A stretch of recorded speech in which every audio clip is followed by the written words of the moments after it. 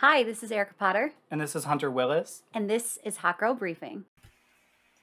Hey everybody, so before the episode begins, I just wanted to hop on and say it has been 6 months since we have filmed this episode and we have recorded this. So if you like this episode, we came out with an entire series afterwards on the BRI. So definitely go and check those out. We get into a lot more issues in a lot more depth. So you're going to hear a ton more from that new segment after this episode because y'all loved this episode so much. It was our most popular episode. So definitely feel free to go and check out those episodes. You'll get a lot more in depth and a lot more different topics that you might not necessarily have thought of with the BRI. So go check them out. Hey, Erica. Hey, Hunter. So what are we going to be talking about this week? China's Belt and Road Initiative. Ooh, okay. So we know that the Belt and Road Initiative has been a hot topic. As China, Has it? I mean, within foreign policy, absolutely. It's one of the biggest ones lately. Oh, okay, because I don't think I've actually really heard anything about it. Well, thank God we can explain some more to y'all. Because China, as you know, is a big policy objective for Joe Biden. He's pulled out of Afghanistan at this point. He is trying to get out of the Middle East, and he is trying to shift U.S. foreign policy towards Asia. Like diplomacy, peace, or... Diplomacy, peace, security efforts, all of the above. He is trying to shift over towards Asia. But wait, China doesn't really like us. Yeah, we're in a bit of an adversarial relationship, so it's pretty interesting to kind of like see what's going on. I mean, especially with COVID, like tensions between China and Trump were interesting, to say the least. Yeah, a little high, I'm not going to say it, but I think you all know what Trump was saying about China, so. Yeah, pretty horrible things. So Biden's doing the opposite. He's shifting his entire focus towards the Asian countries like China, Japan, and South Malaysia. Korea. Yeah, because we have great allies with Japan and South Korea. So it's pretty interesting to go and see the U.S. really place an emphasis on focusing on this new region, which, I mean, it's not really a new region at all. But in terms of American foreign policy, it's a pretty new start to it since America's mostly been concerned with the Middle East for as long as, most of us have been alive, Gen Z and later millennials. Did they discover oil in Asia? They did not discover oil in Asia, so it's just a little wild that all of a sudden the focus is being shifted over there. But maybe they finally had Asian cuisine. Maybe. I've got to tell you, some of the best food. Absolutely, some of the best food. Shout out to our old Model UN professor, Korean barbecue. We see you, Professor Kubitschek. Yeah, if you're listening to this, please tell everybody how much you love the Korean barbecue. I love it too. Listen, it's the best time ever, and I'm so thankful to be exposed to Korean barbecue. It is by far one of the best cuisines I've ever had. It's great. You get to cook it yourself. It's so much fun. Hunter, aren't you a vegetarian? I am. So wait, I thought Korean barbecue was like... I mean, you don't have to cook meat. You don't have to cook meat. You can still cook some other good. I love meat, so unfortunately I'm not abreast of the vegetarian options. Listen, that's all good. But so we are moving into Asia. Is North Korea also included in that whole let's make peace and have better agreements and whatnot? Somewhat. China hasn't been as close to North Korea recently, though. So it's a little interesting to kind of see North Korea kind of on its own a little bit. I mean, it's still connected to China, but it's a little on its own lately. But the BRI, it is planning on encompassing most of Asia and most of Europe, and even expanding over to Africa as well. What does the United States think of this initiative? So the United States is a little fearful of it because it's such a massive foreign policy expansion from China. It's really taking what China has been harnessing from their growing energy over the past 50, 60 years, and they are really going out and trying to engage with so many other countries in the world, because the best way to really gain power in a global system is to start engaging more and more in the global system to entangle yourself to it, because at that point, if your empire ever falls, so does everybody else's. So I know that Asia is not the biggest fan of Western values. I know that's what's caused a lot of tension in the past. So with this Belt and Road Initiative, do you think that they will be incorporating more Western values into theirs, some sort of like merge? I think that there will be somewhat of a merge just because they are going to be dealing with a lot of European countries as well. So it's really going to take kind of a merge of these values coming together to create such a large project. So how is this going to impact things like the trade? So basically everything including Asia, Europe, and Africa. So they're really going into Africa with heavy investments. Oh, what are they going to be investing in Africa? There's a lot of infrastructure investments because they know that the best way to increase economic prosperity within China is also to increase economic prosperity abroad. So you can buy more Chinese goods at the end of the day. There are a lot of different ways that it's going to impact world trade. So first of all, there's going to be a land road and there's also going to be a maritime road. So this is basically going to encompass all of the Eastern Hemisphere and a bit of the Western, as well as also moving into more soft power influences by, having more Chinese tourism in these places, as well as hard power with installations of military bases like in Djibouti.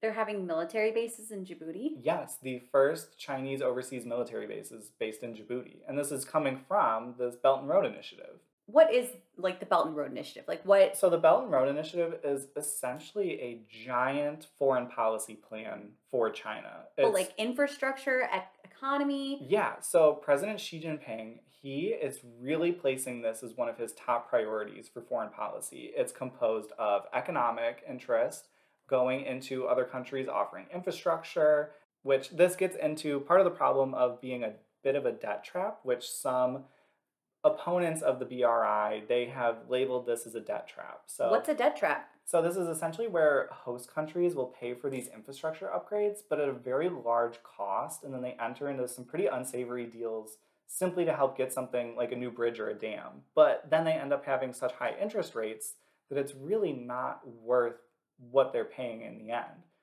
Isn't that like something we see in Australia? Like I feel like Australia got very close to China and then maybe not a debt trap, or maybe it is. For example, Hong Kong that was leased to Britain for 99 years. I mean, that's a pretty unsavory deal. This is a large city within China that was leased to a whole other country for 99 years. You could lease countries. Like, I signed a lease to live here. I mean, that was through a bunch of colonialization. But yeah, essentially you can force another country into leasing property there, which is insane. Okay, that is crazy to think about. Yeah, you never really hear about that in international politics. So wait, why aren't other countries like not getting into Africa? Like it feels like there's a lot that could be done over there. Why haven't like the United States? Well, so China's really doing this because it's a really great way to engage. The US isn't doing it as much because, the US has a really big aversion. The US electorate has a big aversion to the word foreign aid, So essentially if you have to vote for this foreign aid,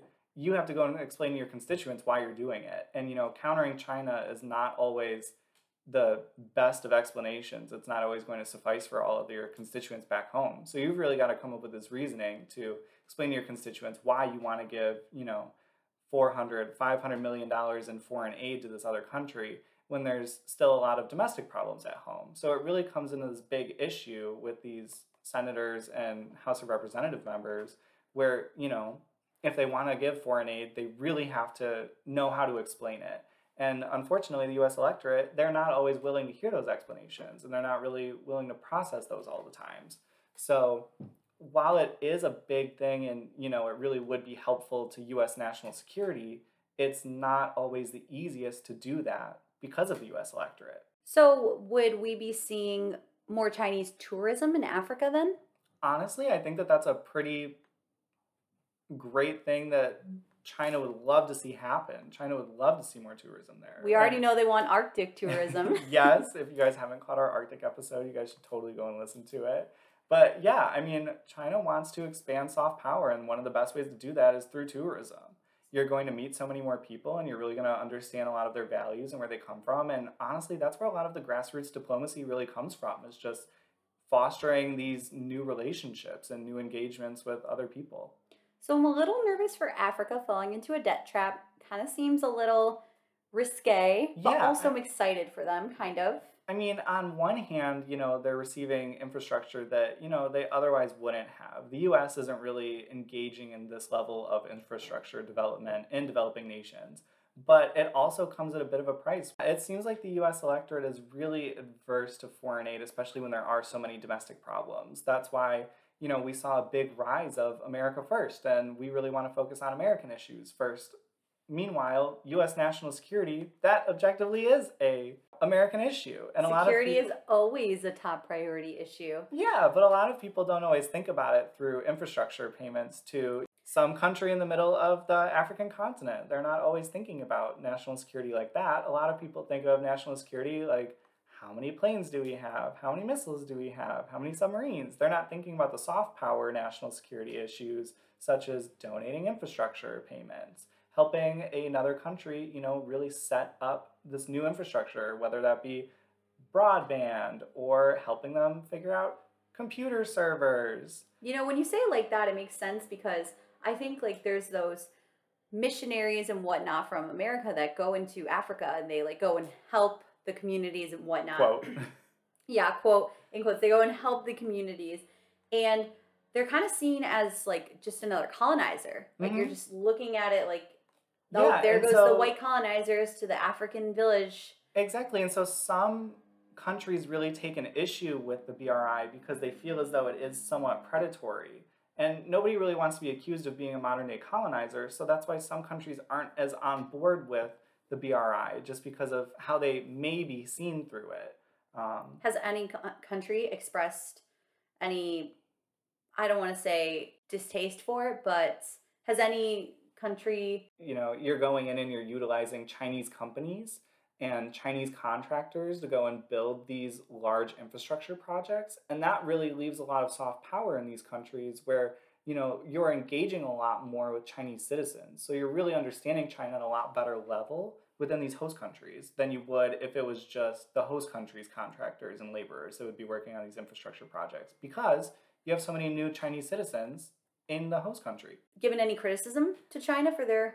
India so far has been one of the biggest criticizers about it. They feel as though it's going to be really hard to contain China once it really breaks out and is really a global influential power, as if China already is a global influential power. But once it really engages in the BRI, that's when China's really going to, use its foreign policy and use its might to, really have a lot of sway in international politics. So is it just India? No other countries have been saying anything? There's some other, the U.S., the U.S. is always trying to counter China on everything that it does. But they've always got an opinion. Yeah, but, a lot of scholars are even saying that the U.S. should be engaging with the BRI, because if you're engaging with it, you at least have a say in how things go. If you're sitting and complaining from the outside, your opinion at the end of the day isn't going to matter as much as someone who's a vested partner in it. Well, so you said the BRI includes Europe, too. I think we've been kind of talking about Africa, but includes Europe. What does the European Union have to say? The European Union has a really distinct relationship with China. They've really been trying to decouple from U.S. foreign policy, where it's more of an adversarial approach and more of a partnership approach. A lot of these European nations, they've been really trying to go ahead and, become a partner with China rather than view China as an adversary. Well, I'd say China kind of placed its own adversarial status on itself. I think that a lot of that is through the wolf warrior diplomacy, though, that we've been seeing throughout the Trump years and the early years of Xi Jinping. However, we're starting to move away from that, where Chinese diplomats aren't engaging in such heavy-handed diplomacy with others, and it's really turning into more of a strategic partnership approach. But what if they're just doing it like a sneak attack, like not so bold and brazen, and more so just their growing friendship with China led to Chinese influence in the Australian political sector. So now they're fighting against that Chinese influence, but they have institutes all over Australia teaching Confucian values. Yes. And so would we see something like that happening in Africa if they were to fall into these debt traps? That might be, because that's a lot of display of soft power, which we talked about in our first Intro to Theory episode. Soft power being power that you can get through relationships and essentially not through military or economic ways. So this soft power, it's really a big thing for Chinese influence. Again, predatory and kind of almost just sneaky, like a sneaky link. They are doing it behind everybody's back. No one's seeing what they're doing, and that's honestly how you can get away with a lot of things if there's no visibility, no transparency. At that point, though, that's when you really have to be engaging with this to, up your own national security and make sure that your own national security interests are being taken as, valid concerns here. So the European nations that are really engaging with the BRI, they're more readily able to go and engage with China and say, hey, we don't really like this aspect of this. What can we do to, make this more amenable to the both of us? And then there will be a partnership approach towards it, whereas the US is sitting on the outside, not really engaging with this. And, you can scream all you want from the outside, but you're probably not going to get as much changed as if you were on the inside and you were trying to come to an agreement together rather than trying to force someone's hand into doing something. So, like, have we seen any other examples of this, or? So, Erica, what could we do to counter this? Well, we can become part of the project, probably, and so that's not so much like China versus everybody in this Belt Road Initiative, but more so all of us together participating in a form of united diplomacy. The last thing that we could kind of see as somewhat to this extent would be either the British or the Portuguese during their colonialization times. Okay, so you mentioned that they also established a military base, which I feel is kind of like an offensive tactic. Like this plan will be establishing a overseas military base from China. Are we going to be seeing any more of those? So it's likely that there will eventually be more, simply due to trade being involved and somewhat of a national security concern for ensuring the safety of Chinese peoples abroad. That's basically exactly how the US goes and justifies all of our military bases abroad, is once you have all these vested interests abroad, you have to be able to defend them. So I do think that it'll be likely that we'll be seeing more military bases. However, I think that those will mostly be in either Asia or Africa and not so much in Europe, just because Europe is so closely associated with the US. So I don't think that we're going to be seeing, a US air base and a Chinese air base right next to each other in the backyards of Europe. If I were the United States and I saw another country building overseas military base, I would probably have my guns at the ready. So why aren't they really countering it with anything? So, I mean, the US is countered by having already so many different military bases abroad. Essentially, China's nowhere near catching up to the US in terms of overseas military bases. They have one to our number of military bases abroad. So they're not really close on that front. So it's not something the US needs to worry about at this moment. However, it is something to really think about going forward. And, how exactly would you counter these things? Would you need to increase naval spending? Would you need to increase air-based spending? So where exactly would you be putting those tax dollars to really go and combat this? But there's a lot of different options that you can do. Think like when... Sorry, this meme always makes me laugh. But when Victoria Justice, like when they're asking the Victoria's cast, I know exactly what you're talking about. And they're like, who's the best singer? And everybody's going like, oh my God, Ariana Grande. And then Victoria Justice just cuts in. And she's like, I think we're all great singers. Like, I think we're all great singers. So we all need to be great singers in this large foreign policy collective. Yeah, and then everyone's just looking over, like all the other countries are looking and like, it's obviously Ariana Grande. I mean, at the end of the day, it's obviously China's project. Yeah, it's obviously China, but like... The U.S. can go in there and we can pull a Victoria Justice move on up. But like, let's make all countries part of this project. Yes, let's make all countries part of this project. I mean, this way we'll have like more influence over it if we become a part of it, and we'll be able to make more like streamlined trade routes as well and take advantage of them if they're comprised of like high-speed railways and such that will allow for more. Like, I know for one, I would die to have that bullet train that Japan has. Absolutely. Could you imagine travel like after that? Oh my God. Pete Buttigieg, get the Amtrak on this level. Literally, how long would it take? It would probably take like 5 hours to go across the country. I have actually no knowledge of physics. Instead of days. Yes. Days across the country. I saw the Greyhound bus trip and it was like a 2.5 day trip to go from like Washington, D.C. to California. That's straight driving too. That's not stops every 10 minutes to go to the bathroom. I can barely stand the 2-day trip to Florida. It's too much.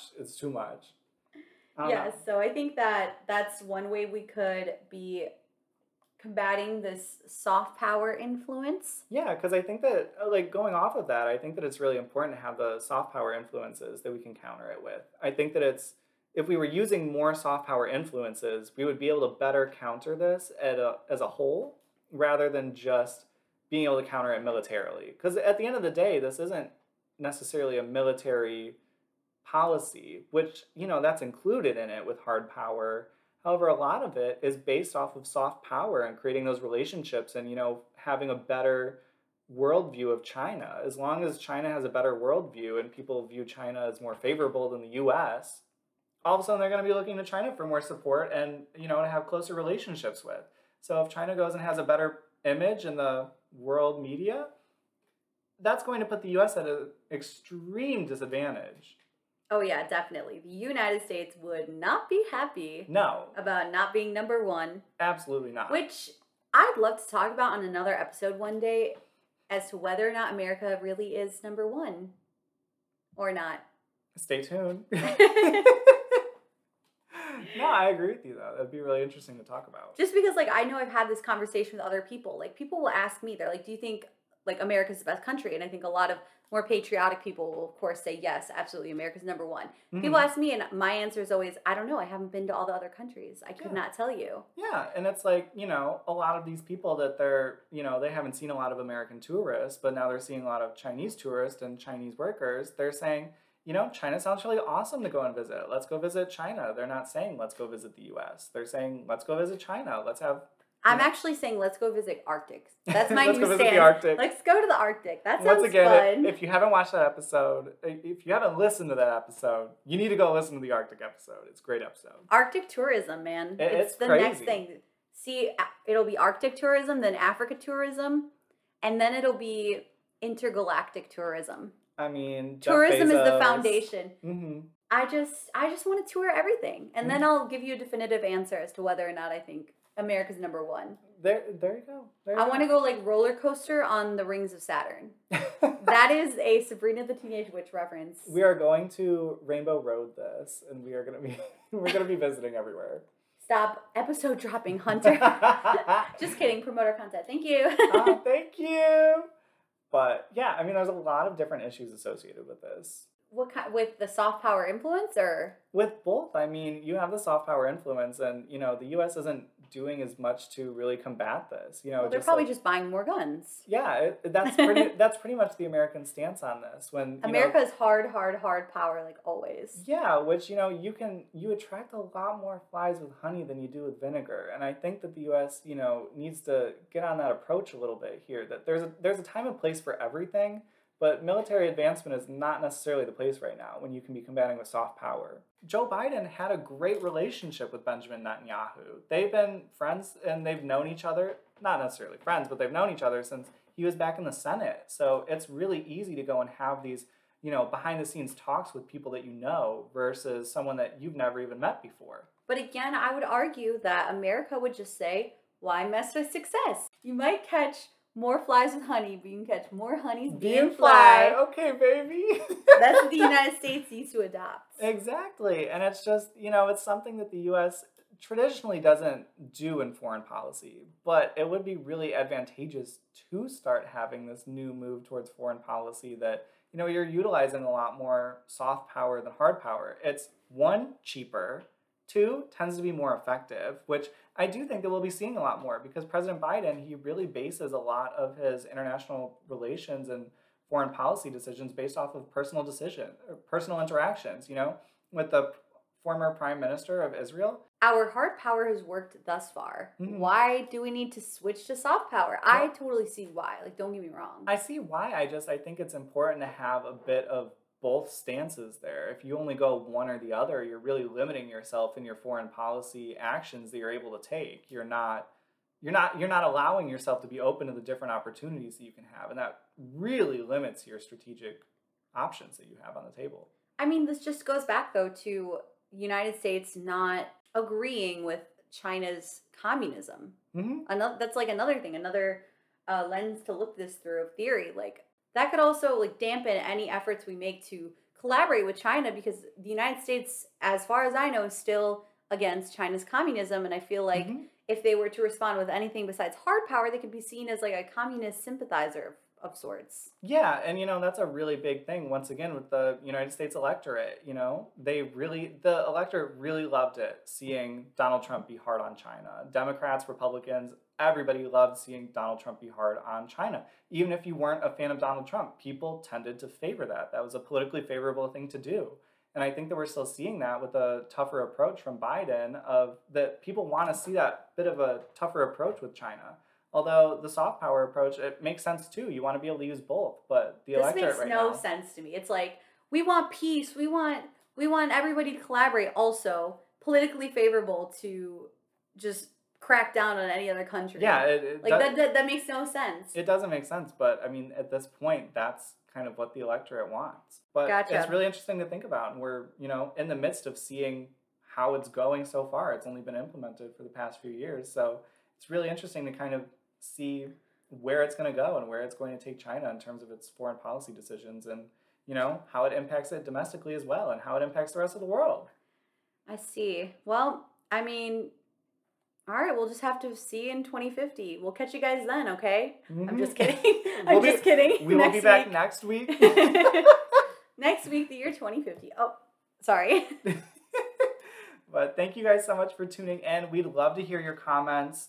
Go and follow us on our Instagram at Hot Girl Briefing. Talk to us in the comments. We want to hear your thoughts. How do you think that China's really going to be panning out with this? Give us a rating on Apple Podcasts. Rating, review, subscribe to. Give us a comment if you think Hunter goes too high. I don't think so, but I'm just kidding. Listen, I try. And give me a comment if you think that I talk too loud. I know all my coworkers think I do. Listen, only my laughs combat your talking when I'm editing these episodes. Okay, so you're high and I'm loud. Pretty much. All right, we'll see you guys next week. Thanks so much for tuning in, and this has been your Hot Girl Briefing. Bye. Bye. I think they need therapy. They might want that, but I think they need therapy. We should all go talk to all of our therapists. That's really great. We all have wants. We all have desires. Keep on thinking. Keep on dreaming. Let's pick the most practical option that will work out with the best outcome. Just no with a heart. No. No. All right, well, do you have anything else to say about this one? About this Belt Road Initiative? Basically, you guys will be seeing this come to a foreign policy near you by the year 2050, because Xi Jinping is really on board by having a lot of his foreign policy goals wrapped up by the year 2050. 2050? 2050. The world won't even be around by then. Girl, climate change will take us all. Once again, go listen to the Arctic episode. That's what he's betting on. That's what he's betting on, obviously. I don't know, man.